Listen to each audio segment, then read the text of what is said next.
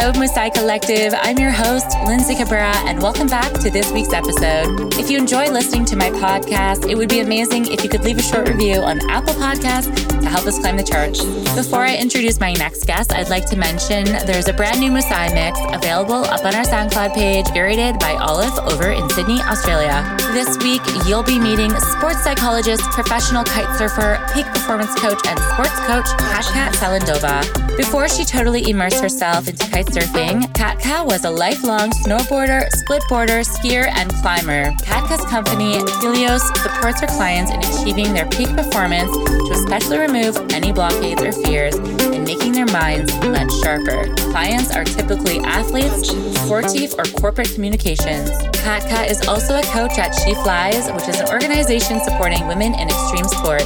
She also helps with the Kite Surf Mindfulness Retreat. Today, we discuss sports psychology, peak performance, overcoming blockages and fears, and so much more. This kite surfer Musai is an athlete to watch, and you can follow her on Instagram at Katka_Salandova. I hope you enjoy this episode, and here's Katka Salandova on Musai Collective.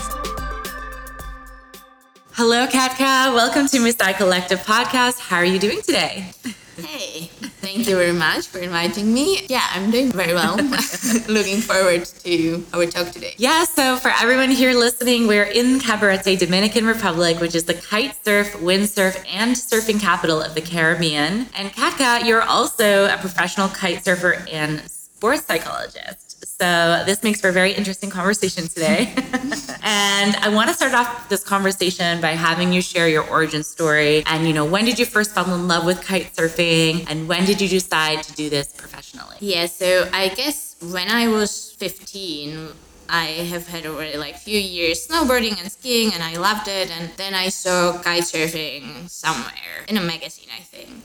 And then I just wanted to do it badly. But then of course it's a expensive sport, and my parents didn't really want to support me at this. So I kind of started when I was 21 or 22, did my first course, and then from then on it kind of became part of my life. And yeah, so it's an interesting question about how it started professionally, because first I have been always doing a lot of sports, was the main part of my life, but I've never considered myself an athlete or something. If you do extreme or outdoor sports, you have to put a lot of time into it. Yeah. Because you just need to go to locations, so it kind of becomes your life, kind of, way of living. And so I started to, as I'm a psychologist, and I've been coaching all these sports for probably 12 years already right now. And then it kind of became, from I'm teaching and coaching it, I also was actually, I really, really do it myself, and I love doing it myself. And last year, or it'll be not even a year, in April last year, I came here to Cabarete and started foiling, which is what is foiling for everyone listening? Actually, yeah. So kite surfing on a board, which has a mast under it, so a stick, which can be between half meter to a meter long, with wings. So what you do, you float above the water, above the surface of the water, which is an amazing feeling. I've seen it, but I never understood what was happening, because I was they look like hoverboards, something from the future. Yeah, exactly. Back from the future, but on the water. Yeah, so you're floating above the water, and as you say, from the future, it is pretty much, because it's just the most incredible feeling I have had in my life. Cool. Next to a snowboard powdering in a snowboard, in a fresh snow, which is you're flying, kind of. You're feeling you're flying. So this has been always the highlight. Foiling is just kind of the same thing. So you're flying above the water. It's incredible. So I fell in, you can hear, I fell in, I could talk the next 2 hours about it, how amazing it is. So I fell pretty much in love with it. I started, there are different disciplines too. So you can be just free riding, cruising around. You can start jumping with it too. But you can also go super fast, because it has very low resistance, because it's just this knife, let's say, this mast that you have under the board, so it doesn't really touch the water. So you can go super fast. So there I rediscovered my passion and love for speed. And so I started to train to go to competitions in foiler racing, which is like you go on a speed. Okay. So like in summer, I went to my first competition, and a few weeks ago too. And is that what brought you to cabarete, the sport? Actually, yes. Okay. But I have never. That's so funny because I've never wanted to go to cabarete. That's funny. I have like displayed like I don't want to go to cabarete because I didn't really like the sport because it's like choppy, wavy, and I have loved always flat water sports. But like with the foiling, you don't really it doesn't matter if it's wavy or not because you're above the waves.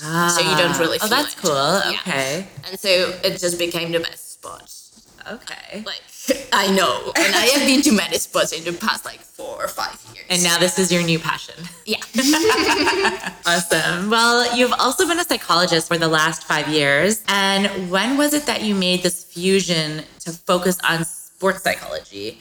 Can you tell us what exactly you do as a sports psychologist? Yeah, so as I've said, for the past 12 years, I've been coaching sports. So I always try to put new approaches, new methods into it, what I've learned during my studies. So to improve the mindset, work with the fears or limiting beliefs. And yeah, so probably 4 years ago, I pretty much started to work with athletes. At first, it was my clients or just normal people that would learn the sport.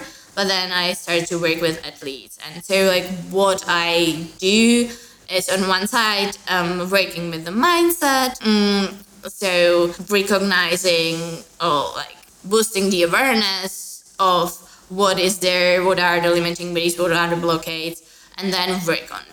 Then using different methods, working with imaginations, having a look on what is going on in the mind, what thoughts you have, what emotions you have, and how you can make them better in order to boost your performance. Okay. And the other side, I call it kind of cleaning up. So I call it kind of a cleaning or looking what are the things that are limiting you, what are your fears, your blockades. If there were, for example, injuries or kind of traumatic experiences, reprogram all these limiting beliefs that you have into adaptive thoughts. Okay. So, I mean, that kind of brings me into my next question is the process and, what are the steps that someone can take to overcome these ways of thinking, the fears, the blockages, limiting beliefs, and to step into their best version of themselves? Is it just practicing, affirmations? Is it imagining yourself doing the activity and then going out and doing it? Is it kind of like this? Yeah, exactly. So if you ask for the steps, so I like it the most, starting with exercises, which we would call mindfulness exercises. So with the goal to get aware of everything what is there, because sometimes we are just doing things and we are not really aware of it. So you're doing a trick and then at a certain point it doesn't go, and you're trying and you don't really see there's something physically or technically, but it could be there's something that blocks you in your head. So sometimes, for example, as you say, if we talk about imagination, the people can imagine the steps till some certain point and then there's blood, and so they cannot see further. So there's something. So we have to work on this that way. Uh-huh. Or there are some thoughts that come into mind, or even tensions in the body that you kind of fear to do the next step because it's something new, it's something that you haven't done, or it's something that you had some problem with, or you got hit there, you had some injury. So having a look, okay, what is there, getting aware of it, and once we are aware of all these things, then we can start to work on them. So as you have said, we can work on the thoughts, so making from thought I fear that I can do it, which is connected, all the associations in your memory are connected then with more adaptive and positive things that lead you easier and faster to the goal. Because if you imagine the word I'm afraid of doing it, so you already feel it in your body, you're tense, you're not relaxed, so your body doesn't react appropriately and with the highest flexibility. Let's say you're in a competition setting and you have all these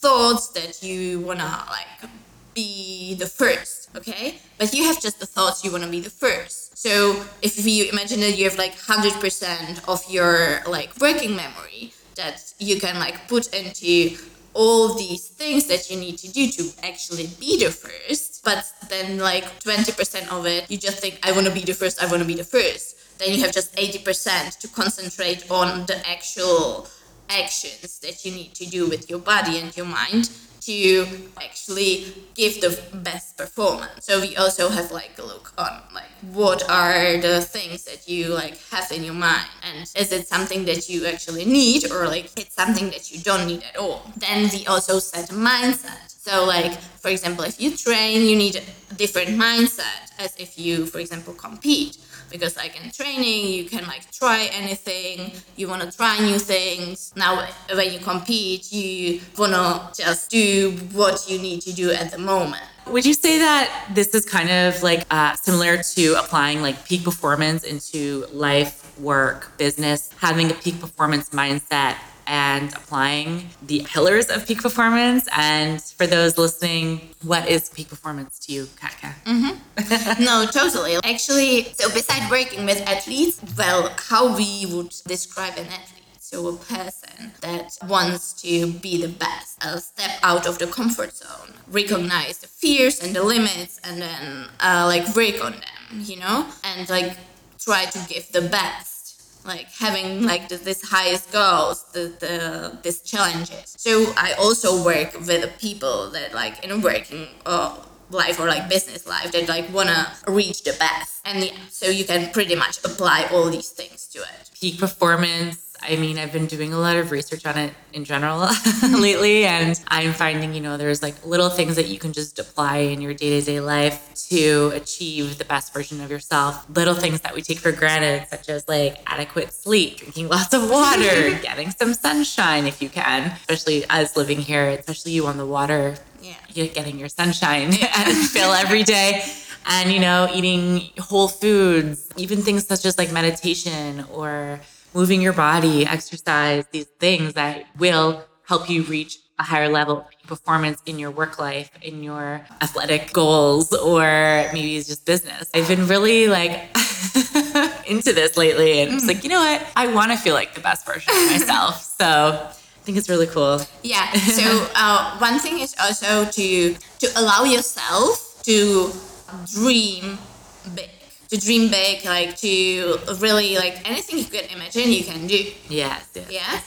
And so like then you need the motivation to do it. Yeah. Because of and dedication. Yes. Like these are the things that you just like really need to like put everything into it, and then like anything is possible. But also like part of the peak performance is that like what is your peak? What is your when peak? You reach. Exactly. And as you say, like of course, like all these small things. Yes. Like well, I've just been talking about the mind, which is like something that we kind of tend to forget, but which like makes like 70-80% of like everything what we do. Mm-hmm. And it's also like in the athletic performance, isn't it? Like if we thought about an athlete, then we thought about something physical. But of course, they are very good physically and technically, but like then the mind makes the difference. What I want to say is like all these small things that you have said, like the good sleep. Of course, we need to have a good sleep to like to our dedication to like all the effort that we put in. Then we also like sleep over it because we also need this so that like all the new things that we have learned can like come into our long-term memory, can like adapt into our body on like the cognitive, emotional, and physical level. Yeah, it's so important for sure. Especially if you're doing extreme sports as an athlete, I think. You're playing with the ocean, you're out there, and like you need to not be fearful of that. And so something I have actually been afraid of is going out and trying to surf. And I see people out there here in Encuentro.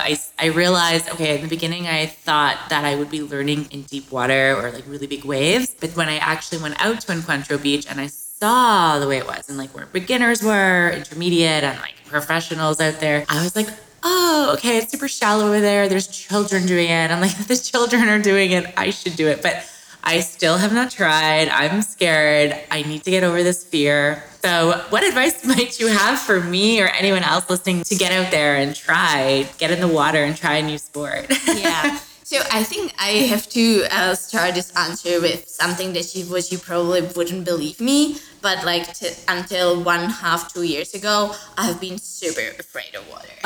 Super afraid of water. Like, that's crazy. When I was 20, let's say 11 years ago, I wouldn't dare to go more than like 2 or 3 meters into like a sea. Yeah. Because then I would be just like literally panicking. Like I wouldn't go. I would go because it's like nice to go into the sea, but then like at a certain point I would be like panicking. Yeah. Yeah. So like my approach was actually because I just loved kiting. I was just like so impressed by kiting. But also kiting because you're on top of the water. Yeah. Did you feel better? Yeah. Because like surfing, totally. You're more like in the water, but yeah, totally. But I was also surfing. Oh, okay, When I was like 22, I started surfing. But yeah, so like it's actually funny to like I feel like this is something that like when somebody sees me and like the people wouldn't believe me because like honestly. Like when now you're doing it professionally. The first half a year I stayed here in Cabarete, I wouldn't know so many people, but the people would know me because I would be like every day on the water. So like nobody would like think that I would be like afraid of water or something. Yeah. And now I'm good.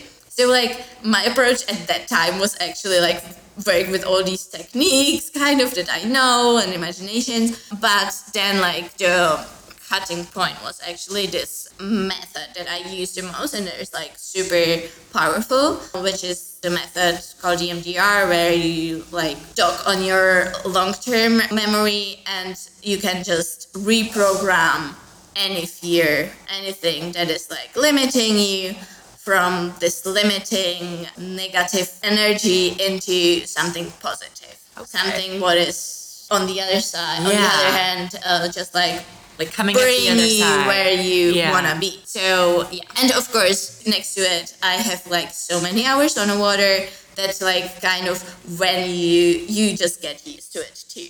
So yeah, but like, getting more comfortable. And I think it's also just like the weird fear of like the ocean and the creatures in the ocean. Yeah. I just don't want to be in deep water. I want to be in water that I can stand in. Yeah, it's like when you say, okay, you don't want to be at this deep, then like we could have a look like what is it? What is like this deep? What does that mean for you? And like exactly what you've done right now. Like I just made a big horrifying look on my face, like I'm scared, like you're scared and like the listeners cannot see it, but you just like immediately like tensed all your body and of course you gotta be like relaxed there. And so like with this method we just like work on like the cognitive part. So what are your thoughts about it, what are your emotions with it, and what are also like the tensions you have in your body. Okay.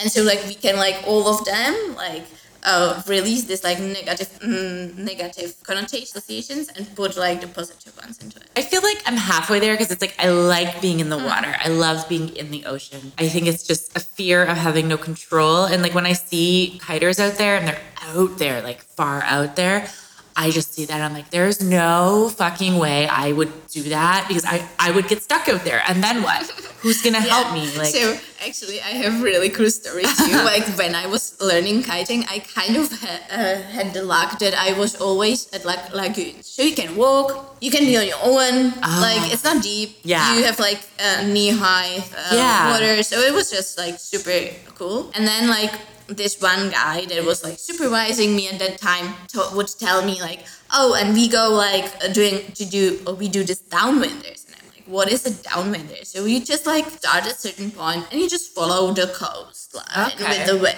you know? And I was just like, why would you do that? It was like, for me, there are sharks, there are whatever, there are things. Why would you do that? It's just like, it was just like literally something that I would never have done. And right now, I just loved it. Like 2 days ago, like we saw a lot of water coming out there inside. And then one of my friends was like, hey, there are whales. And imagine that whales. The whales are, like, the whales are big, coming. They're migrating, So we just like go out and pretty much like what you see now at the horizon. Yeah. Now I don't know. Okay, what you see at the horizon. We just went there and there were just these whales. And we were on our phones and it was just like the best saw the thing whales? ever. I want to see the whales. It was huge. That's amazing. Wow. So 10 years ago when I was learning, it was like, no way that I would like go Think that you would ever do that. Yeah. Yeah, so everyone listening, the whales migrate down to Dominican Republic every year to Samana Bay, and they mate, they give birth. I think I'm going actually next month to see the whales. I'm super excited. I know it's super touristy, but I want to see the whales. And they were just here in front of And our they're house. here, yeah, in front of the house here. Okay. Maybe I need to just like paddle out or something. Just sit on the board and say hi. So water sports and kite surfing in particular have traditionally been male-dominated activities. How have you overcome this? And are there any online communities offering women in extreme sports support to break down these barriers? And how has that been for you? Yeah, so as you say, like when I have started, it was like in most of the sports when I've started snowboarding, it were just also guys, you know.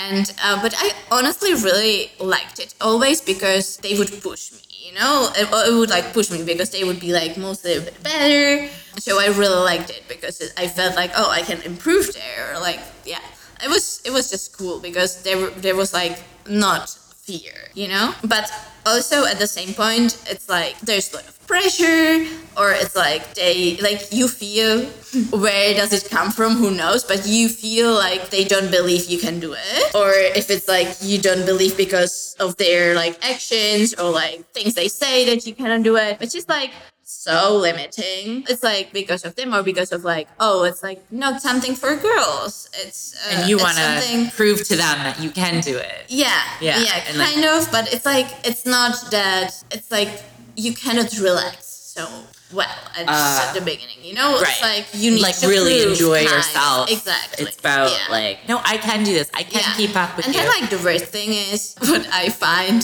which is like why couldn't I do that if you do that? Like, why not? Right. You know? And then like the worst thing, kind of what I still have now, and I mean, there's just like some guy who doesn't even mostly know how to kite, for example, and would like want to give me advices. And like, you know, the way of, I know better, like, you are just a girl, you know? That kind of. And it's like, I always, well, I mostly don't say anything. I just like go out there, laugh to myself, and I'm like, yeah, like, why would you wanna give me an advice? You know, like, and it's impressive. Like, I try to now to like put me on the other side, because I was like a really long time, I would, even if I had experience, a lot of experience, I would still not be like super confident, and I would like rely on other opinions, you know, regarding like how much wind is it, like when can I go, and it's like super important that you just like listen to yourself. Of course, to a certain point and to a certain time you need to listen to the others, but then like it's so important that like I feel a lot of like my clients, women clients, they just like don't have this confidence even if they could have had it regarding their experience and hours or like whatever, and they just like not that confident. So it's like so important to like feel, because like the people around you, they just do other disciplines, or they just do like other wind, or they just like ride other kites. So you just like need to really feel into what is your experience, what you can ride, what you like, and then like be more confident. And so yes, there are communities. I'm also part of one, which is called She Flies. It's been a community where we just have like pretty much girls all over the world, starting with kite surfing, but there are also like other sports like snowboarding, climbing, wakeboarding. And so yeah, the idea is to, what I've said, like support each other, like cheer up each other. And one thing which is like super important is to see the individual needs, because like mostly like women do need a bit more time, and don't rush it and just like get used to it, and then like everything goes much faster than in the other case. If you like learn from your boyfriend and he just like rushes like pretty fast and it's like, yeah, like you can do this, or like even it doesn't need to be the boyfriend, but like the kite instructor that just like doesn't understand that you just need a bit more time. Yeah, and that's okay. Yeah. At your pace, right? Yeah. And it's really nice to hear that there's these platforms for women in sport, because, you know, there is so much divide sometimes in every industry. There's this like fight for us women to prove ourselves to men that we can do it too. But, you know, maybe they're just threatened because they know maybe we can do it better. That's right. No, but it's true actually. Like it's so cool now to see like when I wanted to skateboard in my like even like 20s, it would be seen like, why would you do that? Right. And now you see like super young girls really killing it. Yeah. Like, you know, like I mean, if you can do like if you can do gymnastics or whatever, if you can do ice skating, then why couldn't you do like skateboarding? Yeah. And it's like really nice to see that they just don't have like these limiting things that I felt for a long time. Because maybe they were just doing it at younger ages. I guess it's just much more more acceptable now. It's now much more acceptable because there are probably like more people at my age having children and then like giving it to them. Totally, yeah. Okay. Yeah, you've actually launched a new video project in collaboration with your good friend and fellow kiter, and she's also an artist, amazing artist, Sam Shilvers, called Magnetic Kiteboarding. And what's this all about? Tell us. Yeah, so we got to know each other in Cabaretta, and as you have said, she is an amazing artist, painter, and very, very good kiteboarder who has been competing for several years too, and freestyling. And like lately she got also very good in surf kiting, like the surfboard. And yeah, so we just had this idea that like and I am a psychologist and coach, and so how we can make like fun, innovative videos on like kiteboarding, combining all our expertise in like other things and like our professions. And so we are like working on different funny videos, like bring the kiteboarding videos into like some other way. You've released a few. We just released one.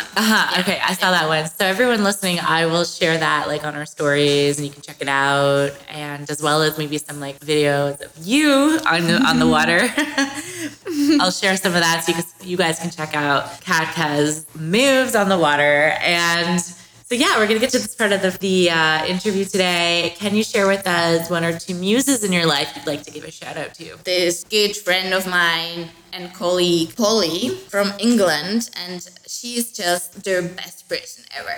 I always tell it to her, and she's like, no, but she's just like the kindest person ever. And then she's like the baddest kite surf girl. She's all around the world because she works for the company that I also work for, which is like World Class Academy. It's like high school specialized at kiting, and she's a teacher there and coach. So she's a teacher and coach, and she's like super smart and intelligent and like super humble and really, really like always helping to everybody, like having her eyes everywhere. And then like at the same time, she's like such a good kiter. And so like, it's somebody that I really look up to. Like, you know, she's having it all. That's very nice. Yeah. A mentor almost. Oh, yeah. Yeah.